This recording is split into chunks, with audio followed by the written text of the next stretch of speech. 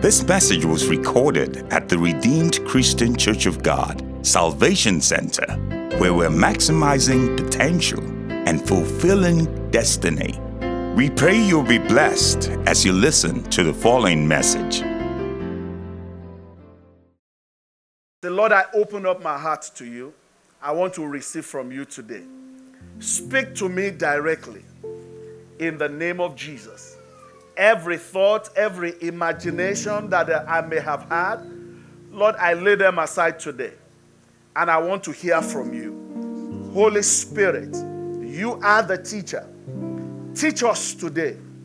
Open our eyes of understanding that we may see the realities of Christ concerning our lives. In the mighty name of Jesus. Lord, we pray that it will not be just another sermon, but Lord, you will minister to our hearts in the mighty name of Jesus. We thank you, blessed Redeemer. We give you praise and we give you glory. In the mighty name of Jesus. Amen. Amen. The Lord bless you. You may please be seated. So this is so important to me today that by the grace of God, I'm going to try. Pray for me, church. I'm going to try very hard to leave 10 minutes at the end of the sermon today to do Q&A. I want to make sure that we are properly established in the truth. Today, I'll be talking on what I have titled The Sanctity of Marriage. The Sanctity of Marriage. Can you believe it? Already, the year is off to the races. Today is the last Sunday of the month. It means February, next Sunday is gone. And my prayer is that as the year is moving along, your life will move along in the name of Jesus. God will elevate you. God will establish the desires of your heart in the mighty name of Jesus. So today, like I said, we're talking about the sanctity of marriage. And the one thing I want to ask everybody today is, we all have biases. Biases based on whatever that we already have. I want you to lay aside your biases or what you have imagined to be true about marriage. And I want us to look at the scriptures together so that we form our understanding of marriage and the basis for marriage on what the scripture says. Amen? So I want to start by asking the question, the what and the why of marriage. A couple of weeks ago, Pastor Joyce, by the way, she's in the UK right now on a family mission. I will tell you more about it later. But she'll be back next Sunday by the grace of God. A couple of weeks ago, she talked to us about how to find the right person to marry. What's the godly way of going about knowing who should I marry? So I'm not going to delve into that since she already took care of that. And if you are wondering, you can go back on our YouTube channel, RCCG Salvation Center, San Antonio, on YouTube. You can refresh your memory with that message. So I want to start today by what is marriage?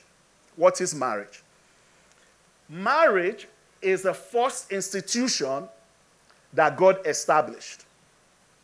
Marriage is so important that having created the world, the first thing that God created was not the ministry of justice to punish sinners. That's not what he did. The first thing he did was to establish an institution called marriage. And we see that in Genesis chapter 2 and verse 24. It says, for this reason, a man will leave father and mother and cleave to his wife, and the two shall become one flesh. So the first thing I want you to know today is that marriage is the first institution that God established. He didn't institute the priesthood. The priesthood came later on. He didn't institute any other institution. The very first thing God did is institute marriage. Why? Marriage, the simplest unit of any society is the family. And every family evolves out of a marriage relationship. So there's a father, there's a mother, we have children, that's a family. A family unit is the smallest unit of any society. And any society that is deemed good is because the families are good. Every society that is deemed bad is because the families are what? I won't say bad. All right? So, number 2, under what is marriage, is the first marriage recorded in the history of man was between Adam and Eve. This is instructive. In this age and time, when you have all kinds of definition for marriage, I can guarantee you that when I was growing up, in the Webster's dictionary, some years back, you remember I said I'm growing up, I'm getting old. I'm not old, but getting old. Back in those days, you look for a dictionary definition of marriage. It says marriage is between a man and a woman. One man, one woman. Amen? That has changed today. Go check Webster's dictionary. It doesn't define it as such anymore. Marriage is now defined as a relationship between two individuals. Meaning it can be between a man, or a man and a woman, and between a woman and a man, and a woman and a woman. But that is not what the scripture teaches us. So we are establishing what marriage is based on what the scripture teaches us. So let's open to Genesis chapter 2, verse 24, very quickly. Genesis 2, verse 24. It said, for this reason shall a man leave his father and his mother and is joined to his wife, and the two are united into one. But when you back it up, you know that the Bible tells us how God created man out of the dust. Yeah? And having created man, he saw that man was lonely. He said, I will create for him a helpmeet that is suitable for him. And God paraded the dogs and the cats and the monkeys and the elephants, paraded them before him. And the Bible says there was no companion that was found for Adam. Until God said, okay, I got it. You know what's up. So God put him to sleep and took a rib out of him and created a woman. And when he woke up from his sleep and he saw the woman, he called her woman. He said, this is now the bone of my bone and the flesh of my flesh. So the first example of marriage we see in Scripture was between a man called Adam and a woman called Eve. And on the strength of that, we define what marriage is, that it is between a man and a woman. Are we tracking? Praise the Lord. There's 3 C's I want to talk about very quickly before we continue this morning. I call them the 3 C's of marriage.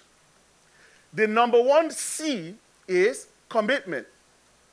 Marriage is a commitment. Can you preach that to your neighbor?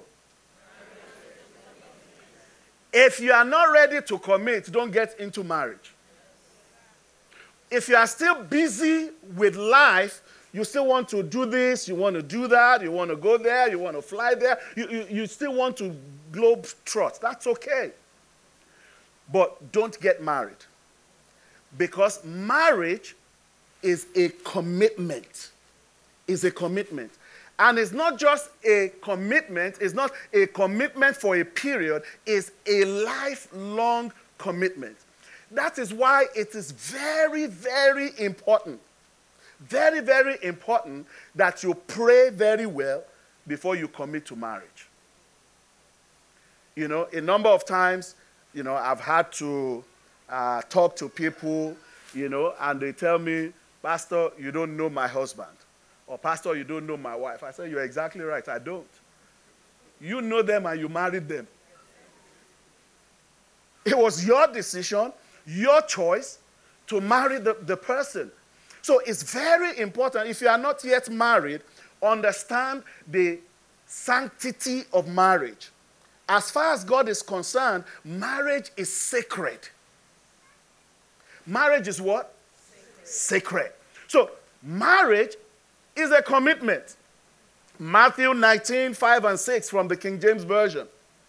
It says, and said, this is Jesus speaking, for this cause a man shall leave father and mother, quoting Genesis 2:24, and cleave to his wife, and the two shall become one flesh. They shall be one flesh.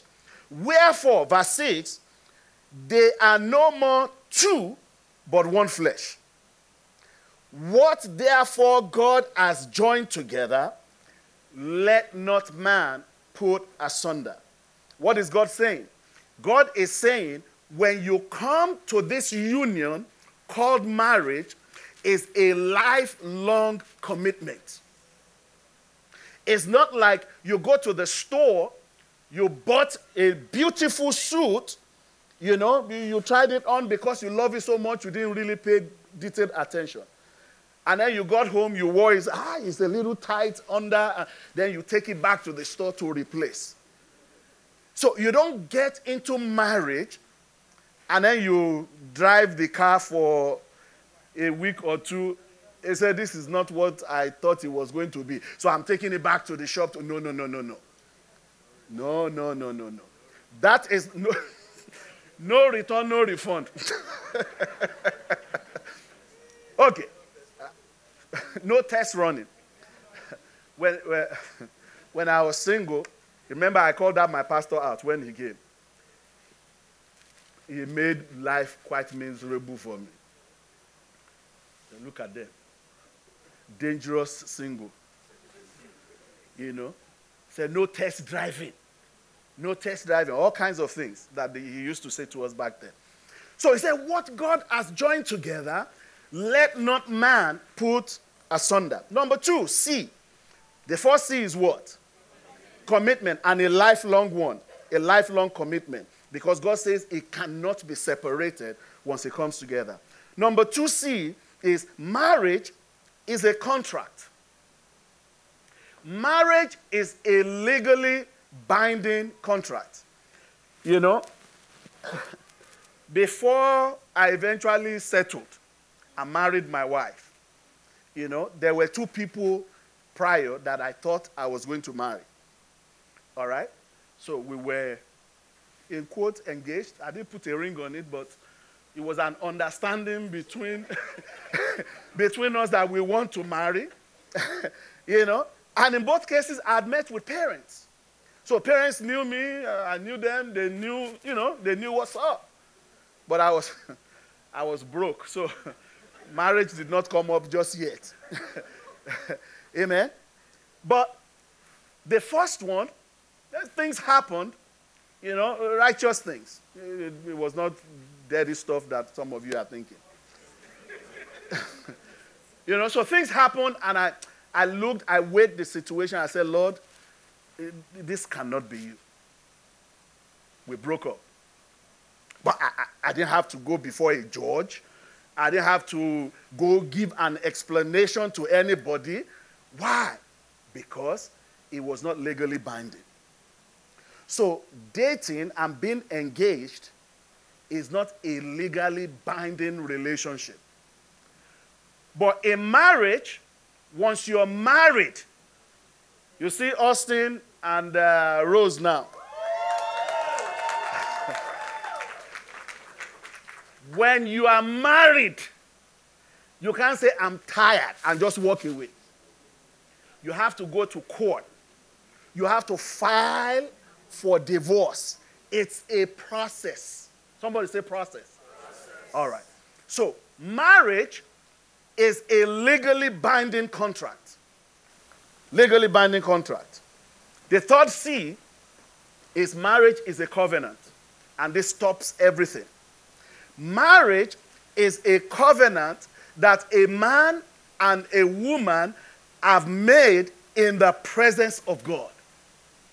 So when we want to join two people, like we did last week with Austin and Rose, when we want to join them, we make reference to the fact that we are joining them before these witnesses and in the presence of God.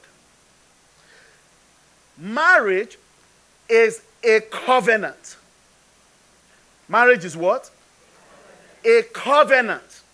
A covenant that must not be broken. All right? Malachi chapter 2 verse 14, the Bible says, you cry out. Why does the Lord not accept my worship? I'll tell you why. Because the Lord witnessed the vows you and your wife made when you were young. So the scripture is telling us that when we exchange the vows of marriage, God is present and God is in it. We are making a covenant before God and before man that till death do us part. When you preach a sermon like this, it's all encompassing. There are always unique individual cases that may not be put into that block. But just walk with me this morning. Okay? So marriage is a covenant. Is a covenant that is made in the presence of God. Marriage is a blood covenant. Somebody say blood covenant. Say, what do you mean, Pastor? Without being graphic. If the marriage has not been consummated, it's technically not marriage yet. Amen? And that marriage can be annulled. Amen? Say, for example, a man has issues down there. Let's just put it that way. But didn't tell the woman that I can't perform. He forgot that part. They were just exchanging gifts and writing love letters and poems. And then on wedding night, say, I'm tired. Okay, we understand. You'll be well rested tomorrow night. And then we shall see. And then the tomorrow night came, still tired and not able to. And then 3 days, 1 week. Say, this is marriage by deception. That marriage can still be annulled. And when it is annulled, it's like you never got married. Why? That marriage has not been consummated.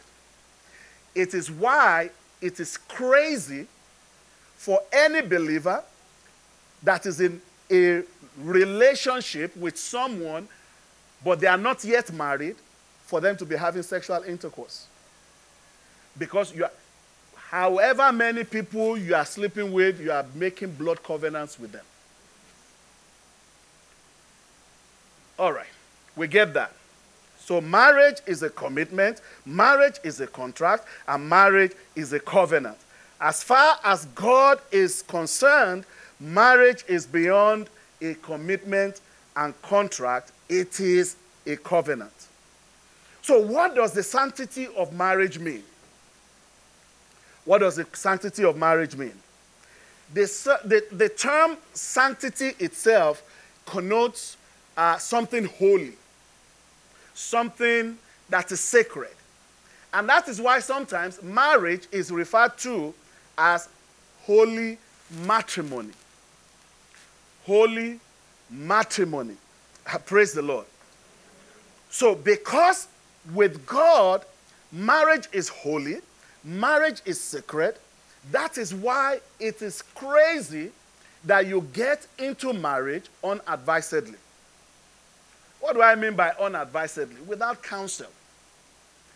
In our church, in Salvation Center, if two people come and show intent to marry, the first thing we do is 16 weeks.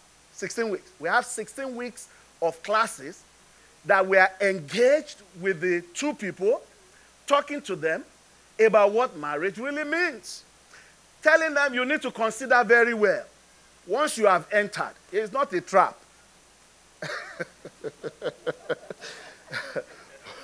Once you have entered, you have entered. Right, Bookie? Once you have entered, you have entered. Your Bookie.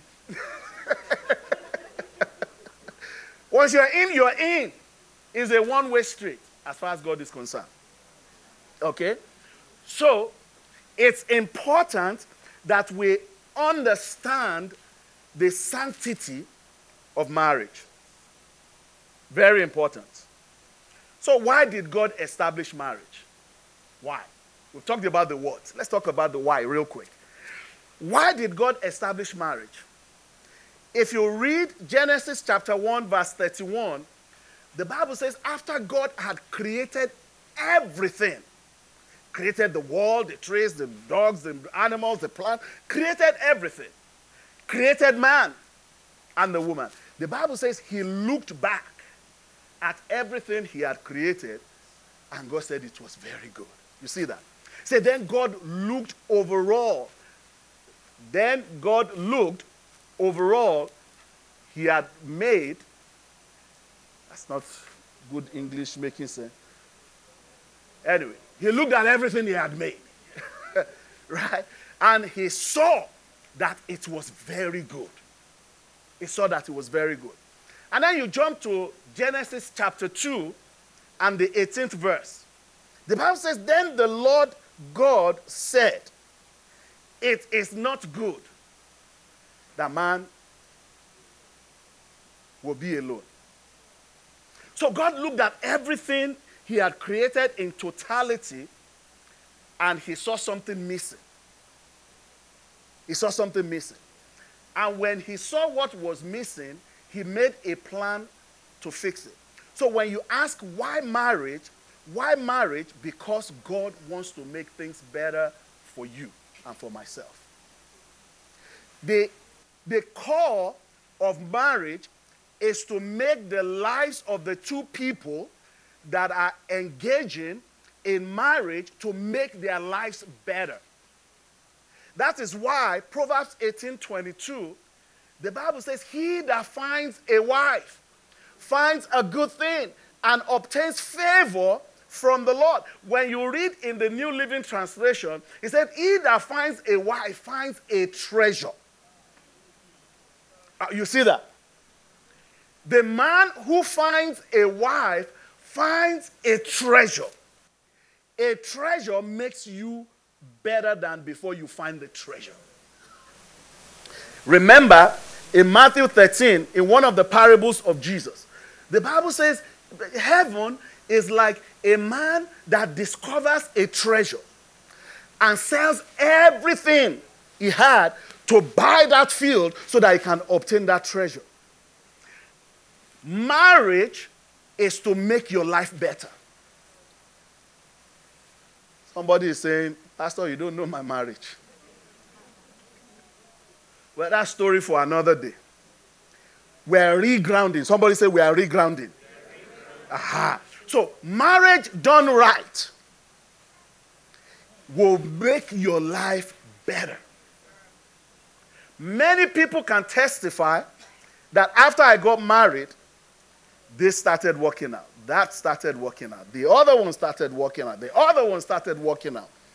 Amen? Why? Because marriage was designed by God to make things better for the two people that are coming together. Amen? God said it is not good for man to be alone. Therefore, he says, a man will leave father and mother and cleave to his wife, and the two of them shall become one flesh. Amen? Ecclesiastes chapter 4, 9 through 10, it says, two are better than one. Two are better off than one. For they can help each other succeed. So when you marry the bone of your bone and the flesh of your flesh, it makes your life better. Amen? Not only does it make it better, it makes you more successful. Is what the scripture is telling us here. If one person falls, the other can reach out and help him. But someone that falls alone is in real trouble. Amen.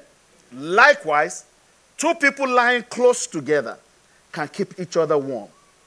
But how can one be warm alone? So, we have talked about the what, and we have talked about the why of marriage. Number 3, I want us to look at how do we maintain the sanctity of marriage. We have said marriage is holy. Marriage is sacred. And if you are thinking, but I'm not married yet, now know it for when you will marry. Praise the Lord. To maintain the sanctity of marriage, you must follow God's guidelines for marriage. And for the married folks, I want you to pay attention here. Amen? I want you to pay attention.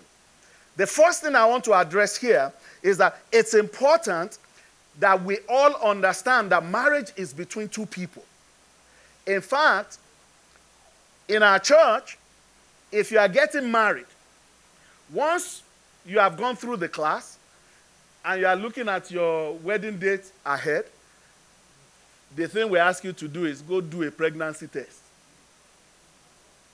You can't join 3 people in marriage. You can only join 2. I know it sounds funny, but it's the truth. You can't show up and say, I do. No, it's 2 people. He said the man will leave father and mother and cleave to his wife. It's 2 people. Marriage is between 2 people. You know, and when I say this, I'm thinking about myself now. Because very soon, by the grace of God, me too, I'll be giving hand in marriage. So I have to remind myself of the stuff that I've preached, because it is the truth. Marriage is not between husband, wife, mother-in-law, father-in-law, uncle-in-law, and uncle outlaw, and uncle... No. Marriage is between 2 people. The 2 people that are answerable for marriage is the husband and the wife. The pastor, as your pastor, I can't answer for your marriage. As long as I've given you instruction by the grace of God, as I'm doing now, on the day of judgment, you will answer for your actions in your marriage. So marriage is between 2 people. It's important that we establish that. People can influence you, they can give you counsel, they can give you advice, they have been through that road, they can tell you, typically it doesn't work this way. And you can learn from their example. One of the worst things we can do in life is to say, I can't learn from other people until it happens to me before I learn. That's a very foolish thing to say. And I hope nobody here says that. All right. So we must follow God's guideline. The number 1 guideline is marriage is between 2 people, husband and wife. Not between you, your wife, extended family, none of that.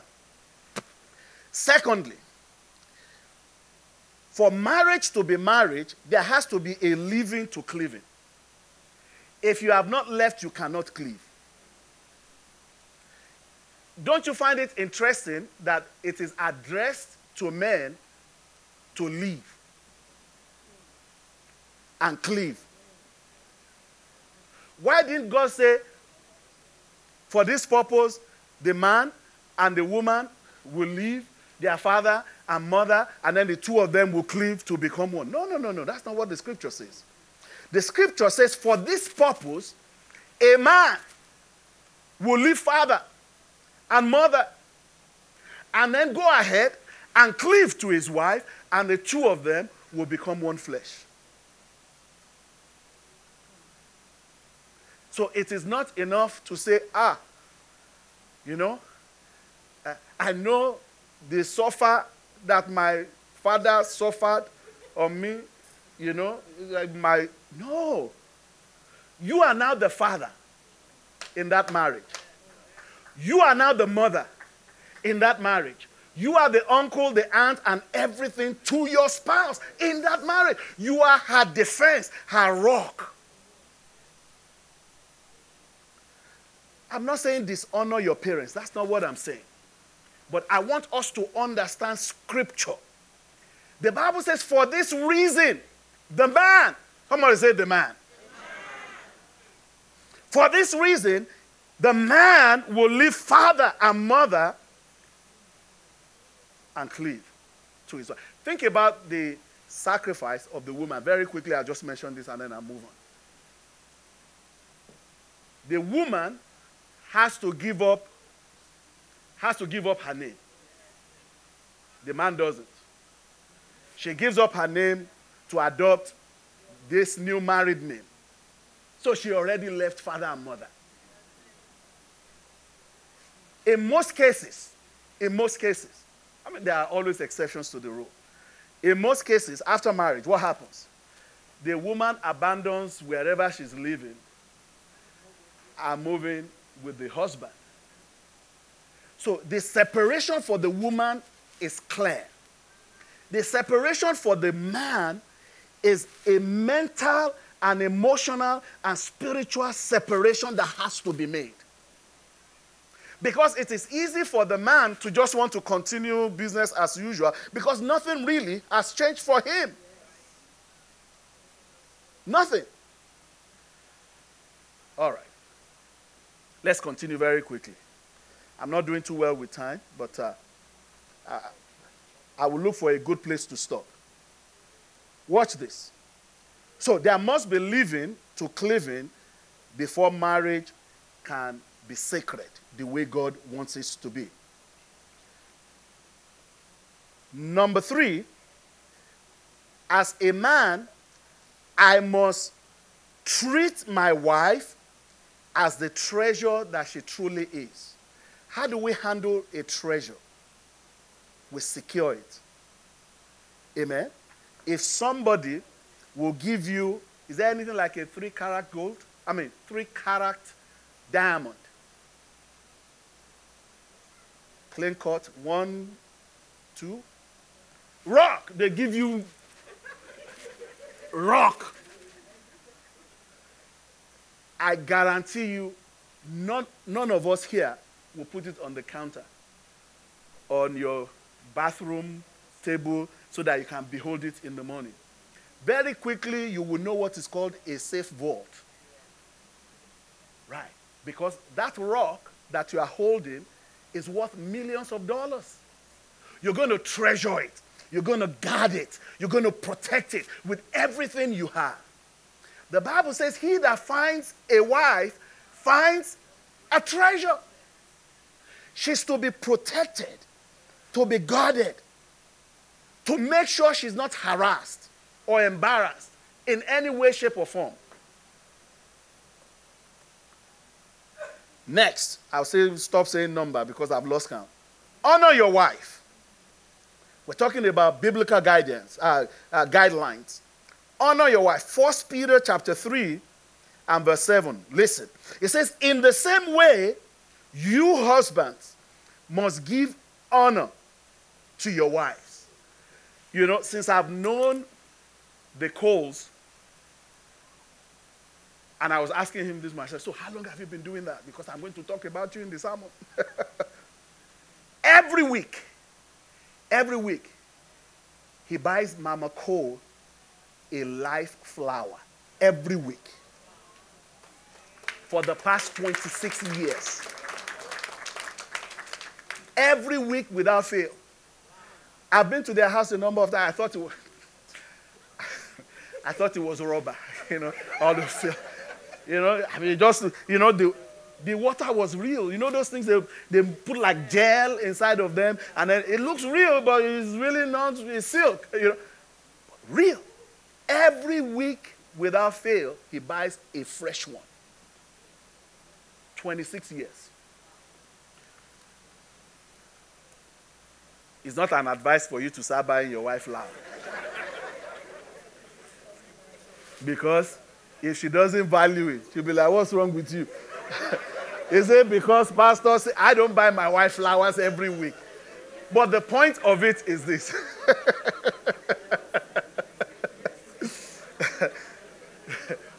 Co-pastor will tell me, just give me the money. Don't go and waste money buying flowers, just give me the money.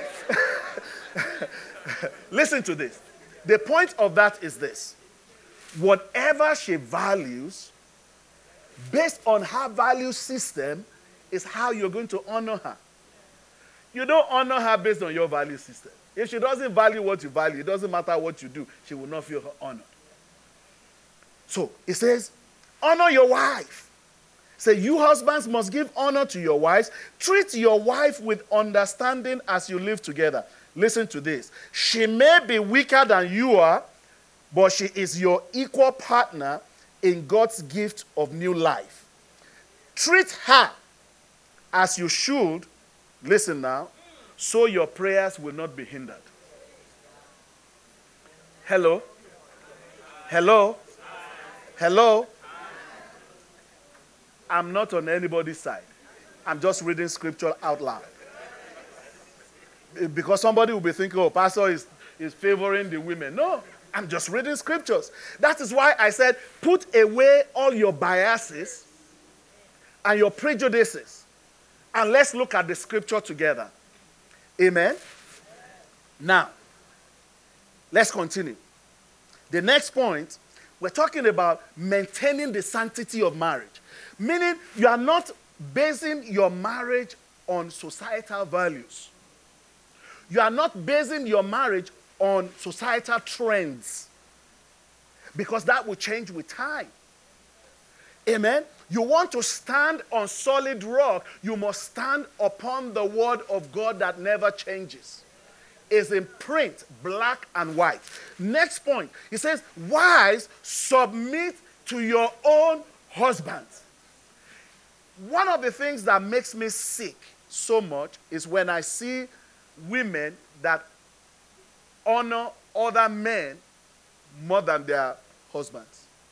I don't care the title the person carries. Father in the Lord. The apostle of our faith. Yeah. Whatever name they go by. The instruction, Bishop, our Lord Bishop. I don't care the title they carry. Pastor, like myself.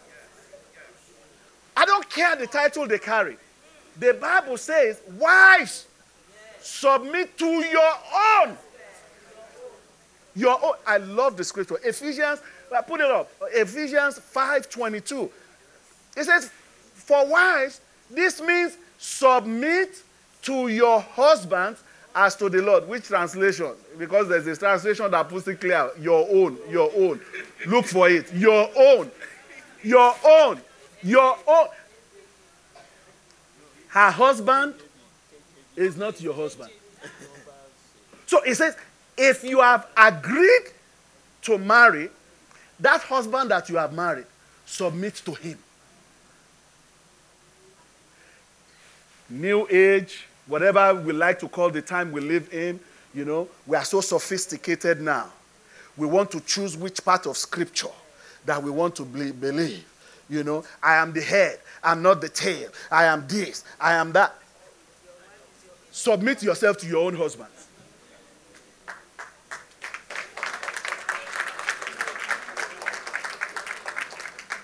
Amen? The next one. Honor your husband as your head.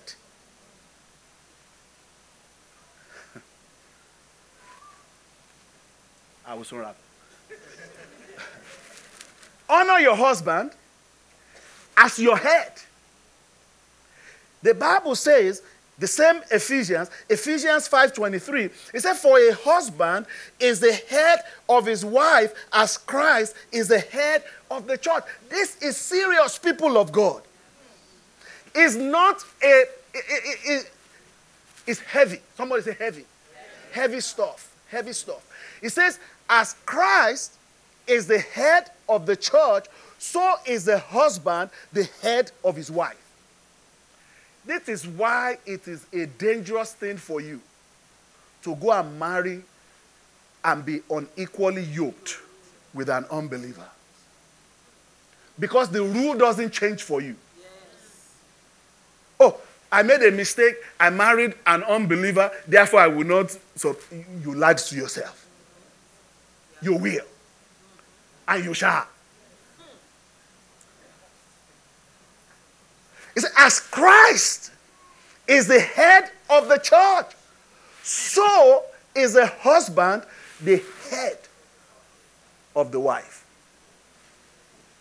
So, as a husband, don't try and go and be head for somebody else's wife. You are only head for your own wife. You know, somebody said to me, and I quote, that somebody was saying that when men are talking, the woman is not supposed to talk. I said, you can tell that to your wife. Say, when I'm talking, you don't talk because I'm your head. I'm not saying it's right. I'm just saying you can't put that on every woman.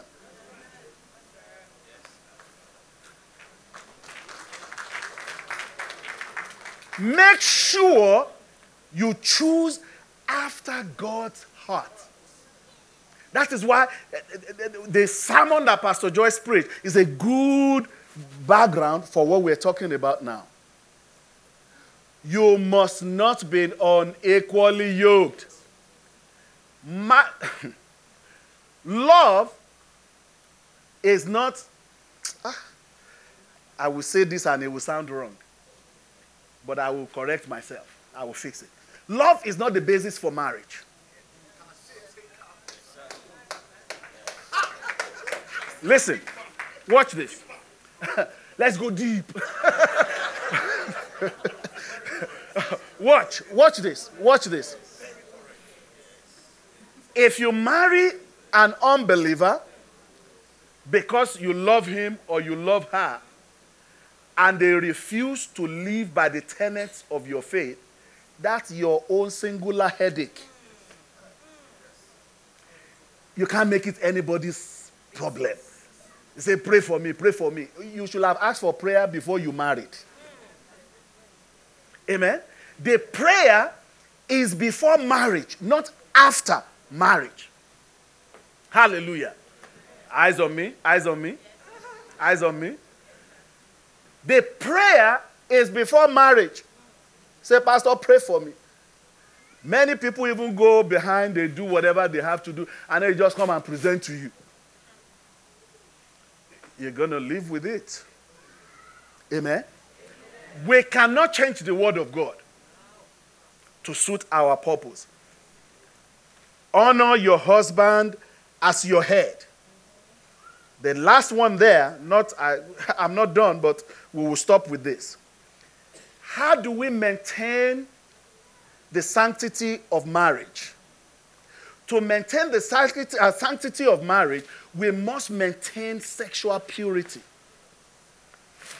When I first had this, I'm like, it's not possible. That's not possible. You know, somebody told me that there's some kind of marriage relationship, amorous, something. Polyamory, thank you. That you can be married and be fluid about it. You know, so as long as your wife tells you who she's sleeping with, it's okay. And as long as you tell her who you are sleeping with, it's okay. It's a real thing, you know.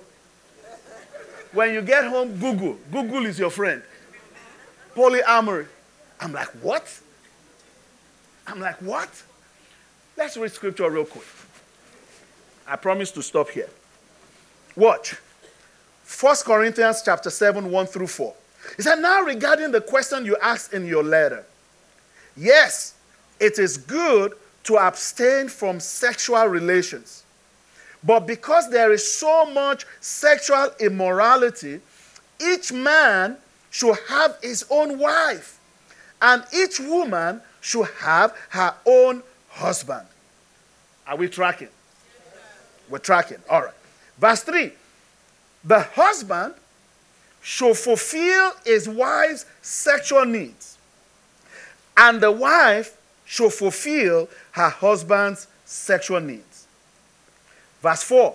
The wife gives authority over her body to her husband, and the husband gives authority over his body to his wife. You know one thing I found over the years? The fact that somebody is a regular in church does not make them a Christian. And I've also learned over the years that we always attract our kind. So if you are a fake, flaky somebody, you're just hanging in the periphery, you know all the language, praise God, hallelujah, but you have no relationship with Jesus, trust me, it's called familiar spirit. The people, the people that you'll be attracted to will be flaky, praise God, hallelujah, mouthing people. They will not be serious-minded people. That will be your attraction. So before you determine who to marry, determine who you want to be in Christ Jesus. Once you fix you, your desires, your attractions will be based on what is built inside of you. So if you are a superficial Christian, God is not wicked. God will not cause a good Christian that is solid in their faith to fall into your hand. It doesn't matter how much you wish it. It's not going to happen. Why? Because God is a just God. He's a just God. So if you are fake, you can say, oh, I know how to fake it. The person that you are liking also knows how to fake it. So you fake it together. It's when you marry, you will realize that, I met my match. Next time, we will talk about violations of marriage sanctity. Has anybody been blessed today?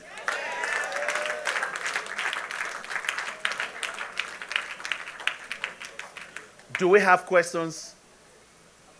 We'll just take two. Let's take two very quickly. Hold on. Is there anybody in-house you're willing and able to ask your question out loud?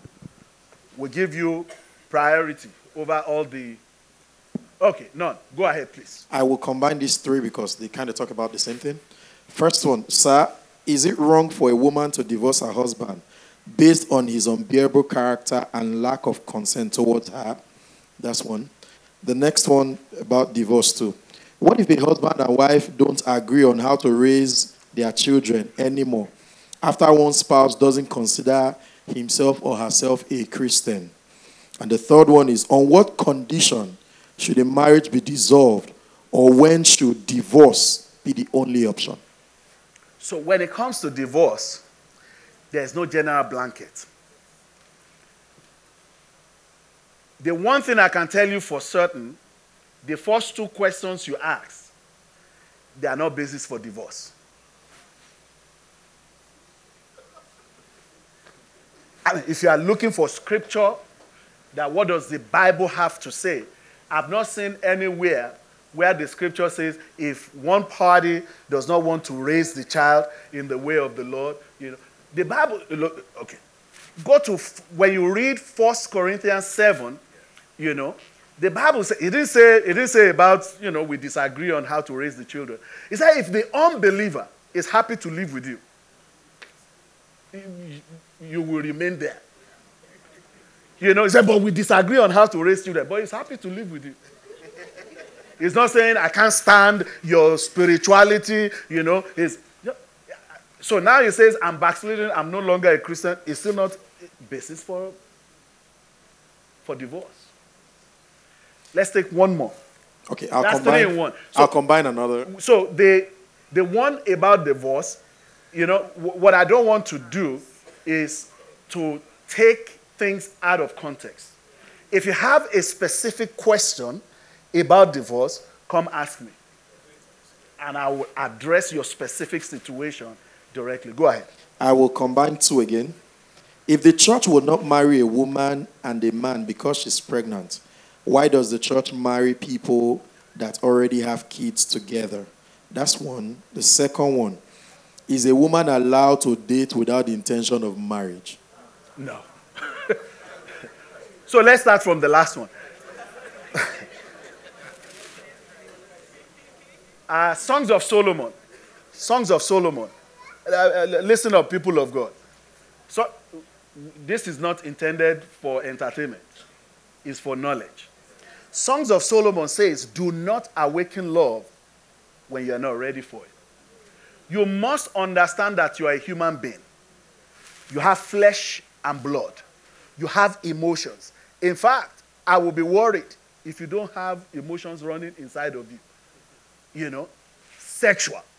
If you don't, it's a scary thought.